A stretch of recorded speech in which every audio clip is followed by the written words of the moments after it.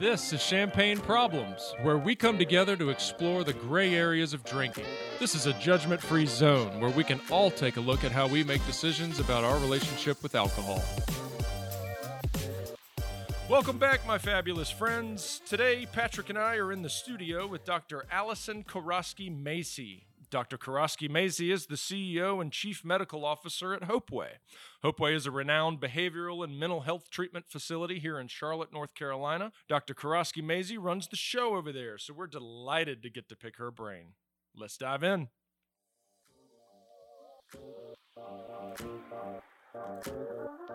Dr. Allison Koroski-Macy, welcome to Champagne Problems. Thank you for having me. So grateful to be here. We are honored to have you on. We are so delighted that you even agreed to participate. Your expertise and what you do professionally lines up perfectly with what we like to talk about here. I want to give you the opportunity first to give our listeners some, call it a plug. Let's talk about Hopeway a little bit. Fabulous. So I am the CEO and Chief Medical Officer at Hopeway, and we are a mental health treatment center here in Charlotte.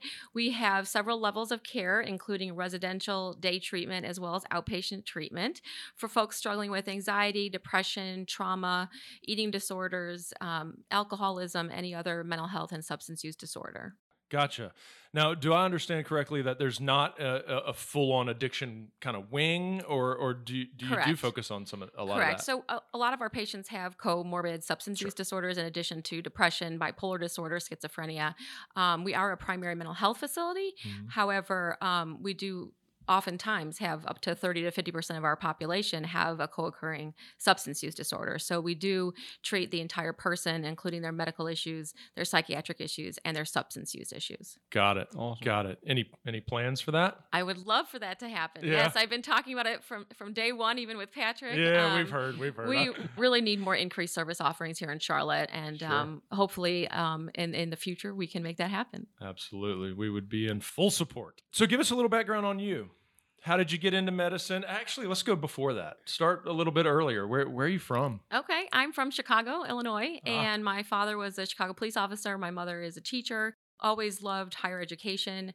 I think I wanted to be a doctor since I was a very little girl. My mom says I, carried around that little fake doctor bag with the plastic toys that we all give our children. Listen to everybody's heartbeat. Exactly. And really, I think I'm a caring person, a people lover. I mean, I love to help people. And so I wanted to go into a profession where I could do that, as well as be a leader. And so in looking at healthcare, I wanted to be the leader of the team and go to medical school and to be able to effectively decrease people's suffering. Mm. What made you kind of go towards the mental health route when you got into medicine? Yeah, that's a great question because originally I wanted to be a family doctor. I think what I learned during my family medicine rotation is it's really hard for primary care physicians because they have to know everything about everything. And sometimes that's really hard to manage when you're doing a 15 or 30-minute doctor appointment. And so I really wanted to specialize in something and become an expert in one thing so that I really could effectively treat the person knowing that I know everything about the illness that they're suffering with. Yeah. So I know that you have somewhat of a history in treating addiction and substance use primarily. Can you tell us a little bit more about that and what your background was like before you came to Hopeway? Absolutely. So I did my psychiatry residency at Duke and then decided to go into forensic psychiatry because I love the law as well. One point wanted to be a physician and lawyer and decided that was way too many years of school. So I think I merged my interest in law and medicine by doing a forensic psychiatry fellowship, which is training in really answering any question that psychiatry and the law interact in, whether it's criminal cases or civil cases. Is somebody fit to go to work? Is somebody mentally ill and that led to the alleged offense that they're charged with? And so I really was on this path to being a forensic psychiatrist when I was helping out a friend at Fellowship Hall who needed some cross-covering work for physicians. They needed somebody to run Fellowship Hall. And so I had been working there as a resident at Duke for many, many years and had a good relationship with the team. And so I was asked to come and fill his shoes. And at that time, I did not have any specific training other than my training with Fellowship Hall and Duke in addiction medicine. And so I did get my addiction boards while I was at Fellowship Hall and really learned everything about how I treat people with addiction issues from Fellowship Hall. Did you come after Dr. Book? Yes. Oh, I love that guy. Yeah, I love him too. What years were those? So I did my residency at Duke in 2001 through 5. So during those years, I would help him, when he was on vacation or if he needed coverage on a weekend. And so that was kind of called moonlighting when you were in medical school. And so I knew the nurses and the patients and really how they did everything. And so he trained me. He was my mentor. Wow. How long were you there? Several years. Well, my dear old dad went through that program, and it's right around that time. So you might have crossed paths with him. Yeah. At that time, when you were at Fellowship Hall, how did your kind of desire to treat mental health patients and people with substance issues kind of blossom? Like, how did your love for doing that kind of manifest itself while you were there? I think the amazing thing about Fellowship Hall and other treatment facilities like it is that you have the time to really properly diagnose somebody and figure out what's going on with them, as well as to make a really complete treatment plan and address their mental health issues, their medical issues, and their substance abuse issues. Fellowship Hall at that time, obviously all programs evolve, really didn't have the ability to manage high-level acute psychiatric patients if you were manic or psychotic.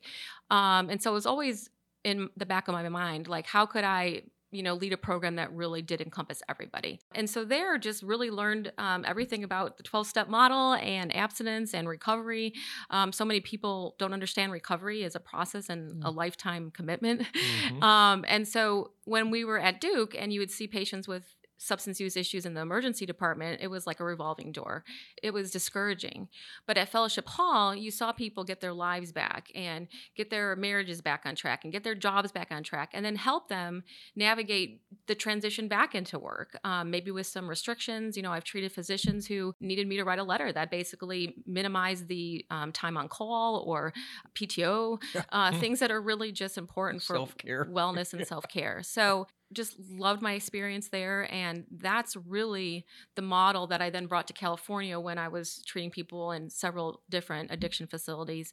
And then the model I brought to Hopeway, which is really to, under one roof, be able to look at the psychiatric issues, the medical issues, and the substance use issues so that you can best prevent relapse. Because if you are clean and sober from alcohol, but you're still depressed or you're hypomanic or manic, you're going to relapse. Sure. And so it's really, really imperative that you look at all of those issues when you're treating somebody for optimal success. Do you see alcohol use or abuse as being a symptom of the other stuff that you're referring to? Yeah, and so this is really hard for physicians too. Like, what came first, the chicken or the egg? And so we get this question all the time. Well, my son has a primary mental health issue, but he's also using marijuana and kratom every day. Well, how do we know he has a mental health issue unless he's off of marijuana and kratom every day? So what's really nice in the recovery units is that you can get somebody clean and sober, and then you realize, well, their depression is cleared.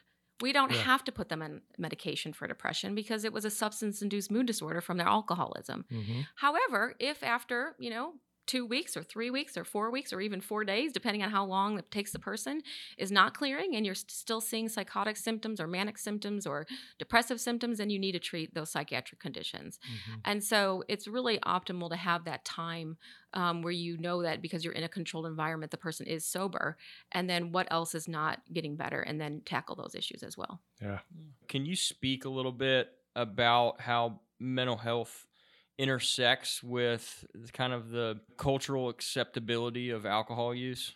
Yeah, so that's a complicated question and broad. Yeah. But in general, folks who have primary depression or anxiety and then they drink alcohol to decrease their anxiety or to make them feel better may be self-medicating. And so if you're drinking, 1 or 2 glasses a night and you're not having any difficulty going to work or helping your kids with their homework or doing what you need to do, some people can tolerate that, but there is a genetic predisposition to alcoholism. And so if you come from a family where your mother, your father, your grandfather was an alcoholic, then you have a risk. You have an increased risk factor.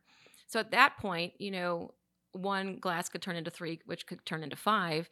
And so for people who have trouble modulating it, they'll say, I can't stop. I'll be with friends and, I'll have a glass or 2. And some people just don't have the ability to stop. And that's the problem when it kind of escalates. But casual drinking can be difficult too. Even if you are just having, 1 or 2 glasses a night, that is a depressant. So if you have depression, it's going to increase your depression. And so if you're taking medication for major depression, but you're also drinking, they're almost counteracting each other. And so for our patients with mental health issues, we do try and encourage sobriety. Now, we all know that's not always possible. So my goal is always abstinence if that is an achievable goal. But I do think we need to be more open-minded as a treatment, culture, that harm reduction does have a place. Yeah. And there's some programs that are really all or nothing, and some people can't do that. Yeah. And so looking at medication-assisted treatment and looking at harm reduction and moderation can be beneficial. We have this conversation all the time. Just meeting people where they are. Exactly. There's a reality around this sometimes. Absolutely. Right? And so, everybody's in a different stage of change. And so are they ready? Are they ready to take action and do something about it? And oftentimes what's challenging with any behavior is that sometimes that change doesn't come until you've hit the rock bottom. Right. And so at that point, you're like, okay, now I need to do something. So now I want to. Maybe I've been gaining 5 pounds. Now it's 20 pounds. And oh my goodness, now I need to do something. Yeah. So unfortunately, that is a reality that we deal with every day with ourselves and our patients. Totally. I was actually a guest on a podcast recently and was talking about how, it's always about, well, when did you get it? When did the light switch and all that kind of stuff? And, it's like for so long I didn't want it. And I remember not wanting it. And I remember just saying, this is who I am. This is who I'm going to be. And I'm okay with that. Live fast, die young, baby. That's right. But to your point, there's a lot of that kind of mentality where it's just like, I don't want to be perfect. This abstinence model and this I just get everything perfect in my life. Well, I don't want to be perfect. Well, it's really hard to be perfect. And a lot of us strive for perfection, and that makes things even more difficult. And the models look like you're striving for perfection, which is a turnoff a lot of times. Exactly. Right? The other thing, people don't really understand the 12 steps, and they think, oh, it's religious, and I'm not a religious person. No, right. Your spirituality can be the sun or anything that you feel inspires you. Yeah. And so there's just a lot of psychoeducation that we need to do with folks as well as less than 10% of individuals with a substance use disorder actually seek treatment. And that's a major problem. So when you look at the statistics and you're looking at that 10%, the data shows that if you have, say, alcoholism, that you then and you're seeking treatment, that potentially you have then a 40 to 50% chance of developing major depressive disorder. So It's really interesting when you look at the statistics, because we're only looking at that 10%. Well, what about all the other people that, are maybe drinking to excess, or maybe they're just unhealthily using alcohol. Don't have any consequences. Exactly. Yeah. But there are still medical consequences. Sure. And I think people don't really understand that. When I was looking at the data in preparation, alcohol affects every piece of our body, right? But if you really sit down and think about it, and you think about what you do for your health, and you think about, for women's health, breast cancer is a huge concern, right? So we're going for mammograms, and we're checking ourselves and talking about making sure that, we're healthy. But even drinking 1 glass of alcohol a night increases your risk of breast cancer. Yeah. When you get to 2 to 3%, your chances go up to 20%. And I don't even think about that sometimes. Yeah, people don't know that. You just kind of block it out, or you don't know. But if you go on any of the websites and look at the effects of cancer from alcoholism, I mean, it's not just breast cancer; it's oral, rectal, colon, esophageal. It's scary, and unfortunately, scare tactics don't work. We know this, right? You can't go scare your kids. You can't just... You're going to get cancer. Give them this terrible story, because that's not going to work. You might get cancer. Yeah. So before we were talking about motivational interviewing, I mean, that's just really important to see where the person is and their willingness to change. And then have that individual look at the pros and cons of whatever behavior they're doing. It could be exercise, smoking, alcohol use, drug use, and to get that person to want to stop for healthier reasons. Yeah. And that's a process that takes a lot of time. And people have to be receptive to it. I mean, Absolutely. They got to be willing to engage in it. They have to see that there's at least some type of negative consequence to their alcohol use before they'll even be open to that type of process. Exactly. And that's really hard. Last night, I was over at the Recovery High School. We do a parent support group over there. And the topic last night was parental substance use in the home with a recovering, young adult or adolescent. Not for these parents in particular, because they've been educated and they're really good spaces right now. But in the past, when I've been working with parents of adolescents and young adults, they tend to normalize their use of alcohol, even if it's just minuscule, 1 or 2 drinks a night, or, I have scotch when I come home from work to kind of take the edge off. But like, one of the things that I always tell them, I'm like, if alcohol came out today, it would be a Schedule I controlled substance and it would be illegal. And people don't really, they never think about that. Like, next to meth, like, alcohol is the worst. Yeah. Like from a toxicity level for your brain, for your organs, like, absolutely. It's like so hard for these kids because the parents are modeling that behavior. Yeah. Mm-hmm. And so that's why family therapy in recovery is so crucial, because you've got to get everybody on the same page. Yeah. If you have a child that was smoking marijuana every day and you want them to stop, well, then the husband cannot be smoking marijuana and drinking every night. Mm-hmm. And so I've had folks come to Hopeway where one parent wants help for their child, but the other parent won't get on board, and it's not my problem. It's not going to work. Mm-hmm. Yeah. And so it's really hard because you do have to treat the family. Yeah. No. So that leads me to kind of a personal curiosity, because recently I was speaking to someone and they were talking about generational trauma being passed down. Well, now there's a lot of discussion, and I'm sure you know this way better than I do, but generational addiction being passed down. Absolutely. And often I am curious as to the pass down. What is being passed down? And I've always been a big proponent of the behavioral modeling and mirroring, and I use myself as an example, but my father was an alcoholic, and his personality was altered as a result of that. So the mirroring of my father was that of an alcoholic personality, and that's what I learned, and that's the voice in my head that speaks to me, Now we can talk about genetics, and we can talk about how I process alcohol and what it does to me and all those things, but there's this other side that is truly learned. Yes. And so we always say it's a mix of genetic, environmental, and social factors. And so there is a genetic predisposition. You are at an increased risk if you have a parent who has alcoholism. It sometimes can be as high as 50 to 60% in terms of heritability. So it's quite high. And so those people do metabolize alcohol differently. They respond to alcohol differently, and they can't stop drinking, unlike other people. And so there's the genetic piece. Then there's the environmental piece, which you've talked about, where that's what's been modeled to you. And it also becomes a habit. Yeah. So, thinking about having a glass of wine when you come home from work, it might just become a habit where it's like, that's just what you do. But is that really necessary? Yeah. You're drinking extra calories. You're really, what are you actually getting out of it other than you're holding a glass in your hand and drinking a glass of wine? Mm-hmm. You might as well have a Topo Chico. So, Topo Chico. It's like, it's really difficult because there's environmental factors, there's habits, and then social factors. Again, if you're out with friends or your spouse is still using and you're not. So it's complicated. Yeah. Can you the social piece just sparked interest in me real quick. Can you speak on the more of the, because we were talking about predispositions, not exactly like risk factors while it's going on, but in terms of a predisposition, can you speak on a little bit of that social side? Like, what are some social factors that could, because we hear a lot about the genetics, we hear a lot about the environment, like the internal family system environment, but can you speak a little bit on like the social risk factors for people that don't drink but grow up in a certain social environment that would potentially increase that risk? Sure. So other risk factors can include early exposure. So if you have a child who's drinking alcohol early on in their middle school or high school, that's going to be a risk factor for increased use, if not a substance use disorder in their life.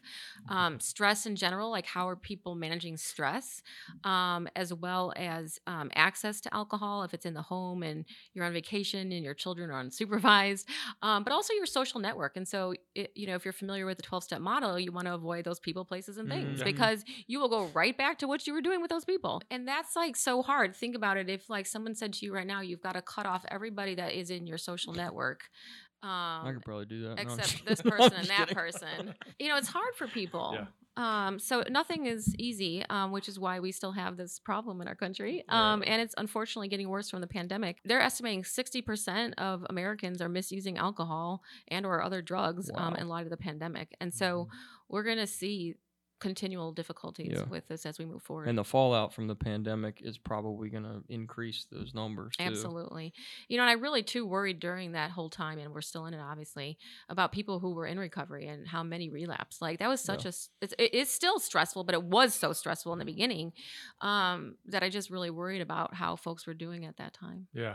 Are you seeing an increase in young adult psychiatric issues due to, or is there any way? I mean, I guess you probably absolutely. can't. So we're seeing an increase in mood disorders, psychotic disorders, substance use disorders, emergency department usage for children and teens, for suicidality. There is a mental health crisis right now, as well as the pandemic. And it's just, it has become worse because of the pandemic. And unfortunately, the pandemic upended everything because schedules were not consistent. Kids were on crazy sleep schedules, which then led to other things mentally. And for kids with ADHD, I mean, trying to learn on those computers, it was just a disaster. Our kids really suffered. And I think now we know that our kids need support, which is one of the things that I wanted to share today, that we're going to be looking at going into child and adolescent psychiatry in Charlotte with Hopeway, so that we can bring the services that we have for adults to our teens and our adolescents. Man. So excited. Awesome. That is music to our ears. That is wonderful. What do you feel like are some of the most common misconceptions, in our society around alcohol use and mental health? Well, I think you pointed out to it. One of the biggest misconceptions is that it's not harmful. I mean, yes, it's legal, which makes it more accessible, which is the difficulty. But we're seeing the same thing with marijuana right now. And actually, marijuana use is escalating in younger adults even more than alcohol use. And so when you're looking at alcohol and you think it's legal and it's all over the place, whether you're going to a cocktail bar or you're going to the grocery store or wherever, I mean, it's just such a part of our environment from a marketing perspective that it's almost normalized, like you said. And so for people who struggle with modulating their intake, there's just so many stressors and risk factors kind of all around in your face. Mm-hmm. Yeah. What do you think the best techniques are in educating kids prior to experimental phase? So I think motivational interviewing is kind of the thing that I really love. Talking with your kids and just having an open conversation without any repercussions. So I always say to my kids, I don't care what the answer is. So if you did something, I want to know, and the truth is more important. And so if you tell me the truth, there's not going to be a consequence. And so, you want to establish that rapport so that if your child is at a party and did drink, that they know that they can call you for a ride or they can get money for an Uber, because it will happen. Your kids are going to experiment and they're going to go down the same road many of us have. And so not normalizing the conversation, but talking about it. And then, talking about risks and alternatives for coping mechanisms, modeling that behavior. So, when you come home and say you've had a horrible day and you're stressed out, let's go for a walk or let's do something fun, instead of sitting down and having a glass of wine. And then your child associates being stressed with drinking wine, and then you glamorize it. Yeah. And then they think, oh, I want to have wine, or I want to drink champagne. Yeah, I want to look older. I want to be, like that. And so I think having open dialogue with your children, kind of talking through well, why would you drink? Or let's talk about why kids drink and what are some of the consequences. And then, if this happens, which it will, we need to talk about it. Yeah. And then having rules, especially this one family that I was trying to work with, you have to have rules. If there's no consequences, kids will do whatever they want to do. Mm-hmm. And so if you are paying the bills and it's your home and you don't want alcohol use and marijuana use in your home, then that's the rule. Mm-hmm. And so I think parents have to model the behavior as well as enforce what they're saying. And again, that's really hard for parents too. Yeah, absolutely. I think that's one of the biggest issues is that conversation never happens. Or if it does happen, it's like, oh, alcohol's bad. I want you to tell me something, or tell me if you're doing it or whatever. And that's great from a relational perspective. But I think it would be great if parents would actually put those consequences in prior, during that conversation. Yeah. And I think that is one of the things that never happens. It's like, oh, well, we just end up waiting until there's an occurrence where there's substance use involved or something. Yeah. There's a negative consequences, or else people don't change behavior. Yeah. And so expected consequences. Consequences. And I think it's challenging because, parents get lazy, or maybe they have ADHD and they forget what they said, or Yeah, whatever. But I mean, you have to have clear house rules. And, you know, if you have to drug test your child, then you have to drug test your child. And you can just say, you know, if you want to play lacrosse and wrestling, like you're in drug screen you, you know, randomly throughout the year. And if it's positive, here's your consequences, so that the person knows, you know, up front. Mhm. Not only having that open dialogue, but having consequences is really important. And they got to for be ready to changing- follow through with them. Yeah. Right, Absolutely. and they have to trust you, Yes, and yeah, you have to yes. mirror the same behavior. Yes. Well, yes. but and to your point earlier about psychoeducation, I mean, that is another, what I feel, a huge piece where we can talk about it. You know, parents can give their kind of anecdotal, you know, view on what might happen and the risks and all that stuff. But I feel like it's lacking in the education piece. And I only say that because of, obviously, I grew up a long time ago. But when I did grow up, I didn't know what it meant to be an alcoholic. I knew I was one. And I was like okay with it because I didn't realize how far it was going to go and what that even looked like. Yeah, and I think if we can look at the curriculums and say, you know, in health education in, let's just say 4th grade, maybe start having the conversations and talking about these things, because kids need to know and kids start early, and it is hard. And I think in terms of education, you know, I used to do a lot of talks at Fellowship Hall on addiction, and one of them was the medical consequences of addiction. I mean, that's an hour-long talk. So how do you distill that information into 2 minutes that a teenager is going to listen to? Right. You know, how you message it, and then everything needs to be individualized. So, for example, my son, you know, he just got a new job, or his first job, which is really exciting.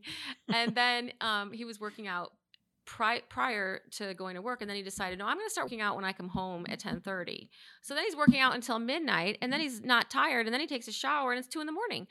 So I had to say, Anthony, let's talk about the issues with this and the risks. Like, your sleep is getting disturbed, your mood could get disturbed, you're not going to be able to sustain this when you go to school. You know, what are your thoughts on this? So I finally got him to understand the pattern and the risks, to now say, let's wake up early and work out, then go to work, and then go to sleep. And so, you know, that's just an example, but you really need to look at like schedules for these kids. Did he do it? Yeah, he did. Yeah. He's doing it. He's working out right now, actually. Nice. I'd love to hear your take on healthy drinking. So if you do not have a family history of addiction and you are not prone to addiction, healthy drinking can be fine. And, you know, if you want to model that behavior for your children, maybe you're having a big pasta dinner and you're having a glass of wine. You know, in Europe, kids will have a glass of wine with the parents. And so, you know, that's completely opposite of what we would do here. And you'd probably be looked at like crazy if you did that with your kids. But on the other hand, you're allowing them to see what it is and explore it, instead of wanting to do that on their own, and also them thinking that it's something they shouldn't do, which makes them want to do it more. Yeah. So I think there are ways to model healthy drinking if you do not have an addiction or a predisposition to an addiction, or there's not somebody in the home with an addiction. And so in those situations, you can model healthy use. And that makes me think about what we're modeling. And you use the example of drinking a glass of red wine with pasta. That is like an enjoyment, like flavor, taste, you know, associated with food modeling. And what I see and what I witness in America is the modeling of self-medication. Yes. I need to wind down after work. I've had a long day drinking. Yeah, and I think that's the behavior that I'm talking about. So that would be a good example of how, if you can do that in your home, modeling healthy use of alcohol. Yeah. So I always, like, my husband will say, well, why do you want to have a glass of wine with dinner? Wouldn't you rather, you know, have it later? I'm like, no, I want to enjoy it with my food. Whereas he's just thinking, well, let's just drink later and, you know, have 2 or 3 glasses. Yeah. So there is a difference in mentality of having it be part of the culinary experience versus just drinking to get a buzz. I feel like the people that do that like don't even need to have this conversation, and the people that don't do it like don't want to do it like this. Yeah, they don't. You know, it's like nobody wants to do this if they can't acknowledge that they have a problem. Yeah. And so until we can get parents to look at their own behavior and model, you know, more healthier behaviors, the kids are going to be learning from us. So it's just difficult. And I think that's where the disconnect lies, and that's why these conversations aren't being had with their kids, because most adults don't want to change their relationship to alcohol. And yes, intuitively, they usually know that, you know, they may be even if it's not, you know, affecting their life too much in a negative way. They know that it's too much. Absolutely. Yeah. Man, my mind goes to, like, I can speak to some of the clients, but the young kids who are battling, being a 19-year-old and drinking a lot, and then the parents just don't know what to do, and we got to send them to rehab, and we got to do all these things. Meanwhile, the parents are drinking their asses off. Yeah. And it's like, you can't expect to lead a family without leading in a healthy way. Just as if you're running a business, your behavior is being monitored and watched, and people do what they see. And so I think that's why family work in this field is so important, so that we get everybody on the same page. Yeah. What are your tips in the harm reduction space? Like, where would you go with someone who just wants to cut back, doesn't actually meet criteria for high-level use disorder? Yeah. So for example, in those folks, maybe they have hypertension, or maybe they have some other medical issue that I can kind of leverage. And so I'll say, well, okay, you're drinking 5 glasses of Jack Daniels tonight. You have high blood pressure. You're just increasing the risk for cardiac issues, as well as you're gaining weight. So if we want to work on cutting down, can we, start with 3 and then 2? And so it's a process, getting them to kind of just cut back.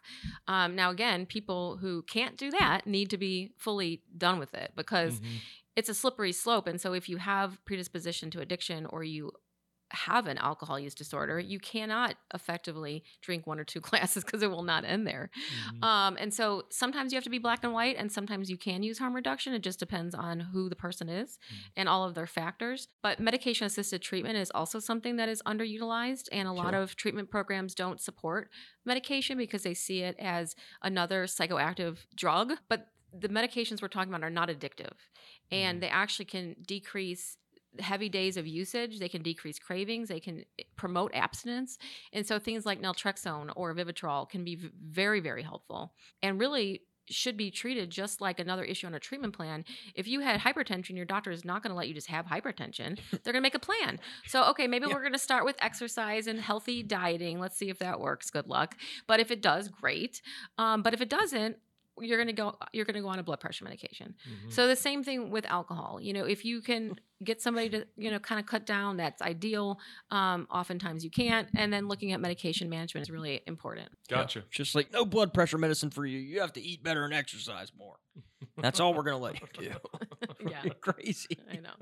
I mean, it can work for some people, with type 2 diabetes or mild hypertension, but in America, people want a quick fix, and that's the problem. Yeah. That recovery takes time and takes work. And so in a way, these medications are helpful because they are a medication that you can just take once a day, or you can get a shot once a month, and it's really helpful. But I don't think enough physicians understand the medications or prescribe them. And so out of those 10% of Americans who are actually getting treatment, how many of them are even getting offered some of these medications? And I really think that the more education we can do with doctors and, other medical providers is really helpful as well. Yeah. I mean, I think there needs to be a massive push, especially with naltrexone and Vivitrol. Even primary care physicians ought to be prescribing that stuff left and right. Yeah. Agreed. Well, it's kind of like for the, I don't want to say low-level depression, but not the, severe levels, where it's designed to just kind of get you back on track, coupled with behavioral changes and modifications, all those kinds of things. It's the same thing. It's if you it's look not at designed to be on for life. Yeah, and so if you look at the model that Hopeway does for mental health issues, we're actually looking at everything. So the psychiatric issues, the medical issues, the substance use issues, but then you also see the psychiatrist, the therapist, and you go to group therapy. And then you do all these other integrative therapies. So you're loading that person up for success. And the same thing has to be for folks with substance use disorders. Their medical issues need to be treated. Their psychiatric issues need to be treated. They need to be treated with medication, most likely in some cases, for their addiction. And go to AA meetings, go to NA meetings, get a sponsor, work the program. And then the physicians have to hold people accountable. How many meetings did you go to? And, maybe you need them to log it. And maybe you need to do breathalyzers. You have to keep people accountable. Case management, accountability. Yeah, I think we're missing accountability. so much of that. Yeah. Oh, yeah.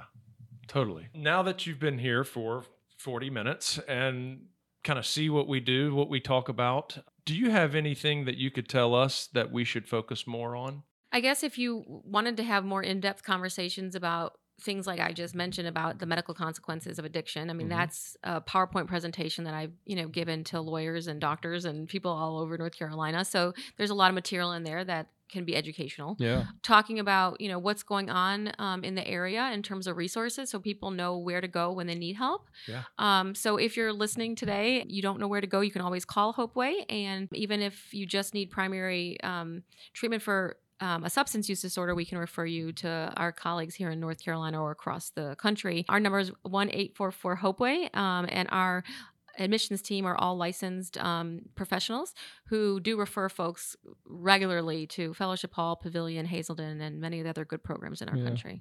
Being in the field myself and talking to a lot of treatment professionals, obviously, well, maybe not obviously, but we've seen a lot more of an increase in the level of acuity and severity in terms of mental health issues and substance use across the board, from adolescents all the way to older adults.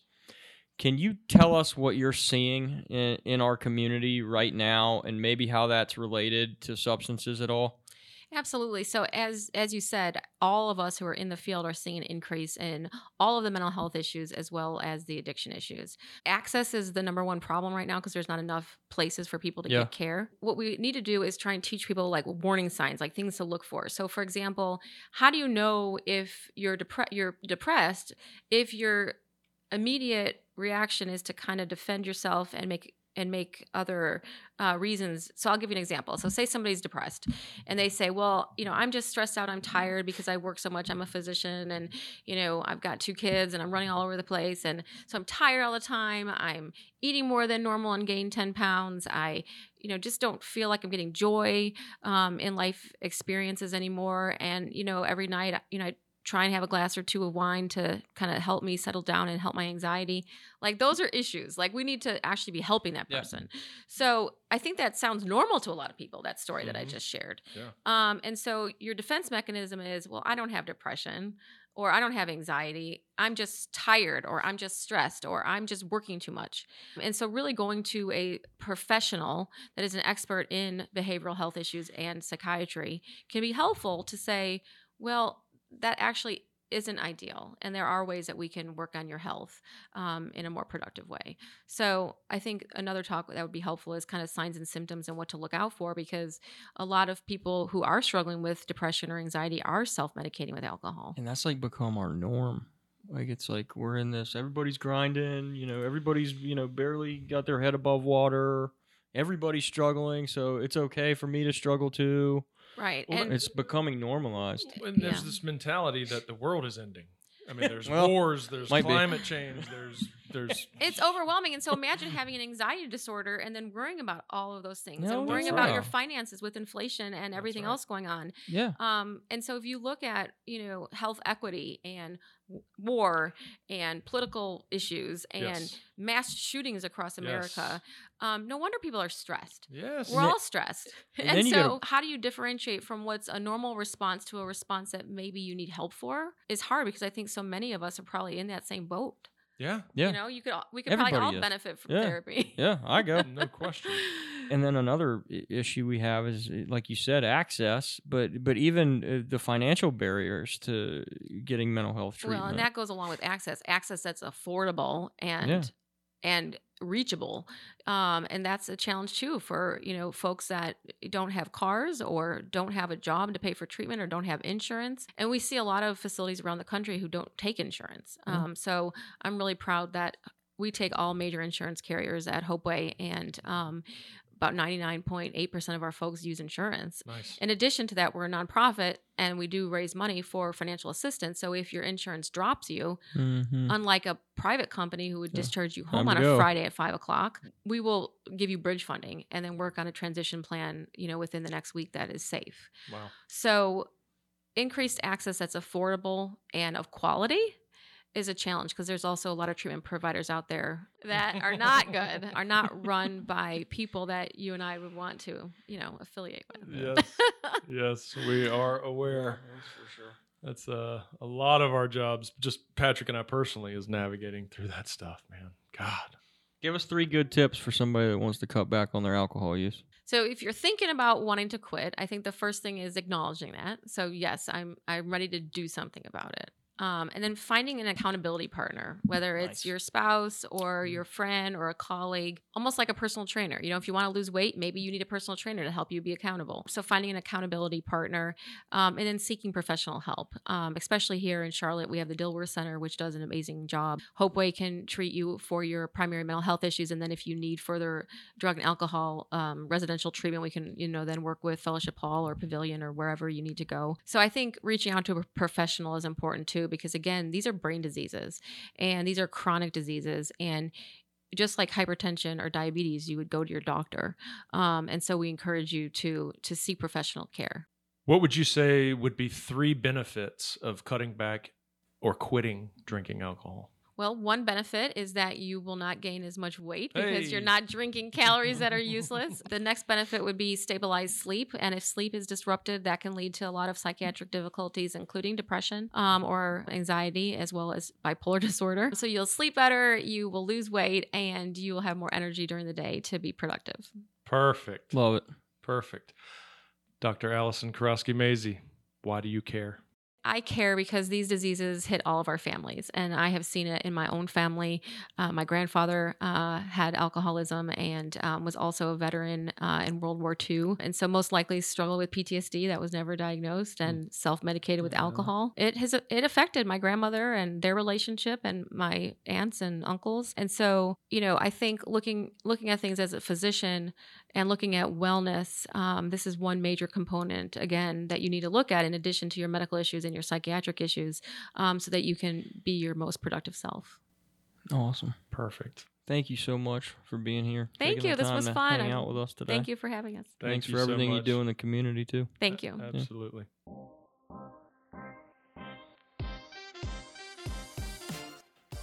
The information and opinions shared on this podcast are solely those of the hosts and guests and are not a substitute for medical advice. If you feel like you may need professional help, here are some resources. For the Substance Abuse and Mental Health Services Administration hotline, call 1-800-662-4357 or visit smsa.gov.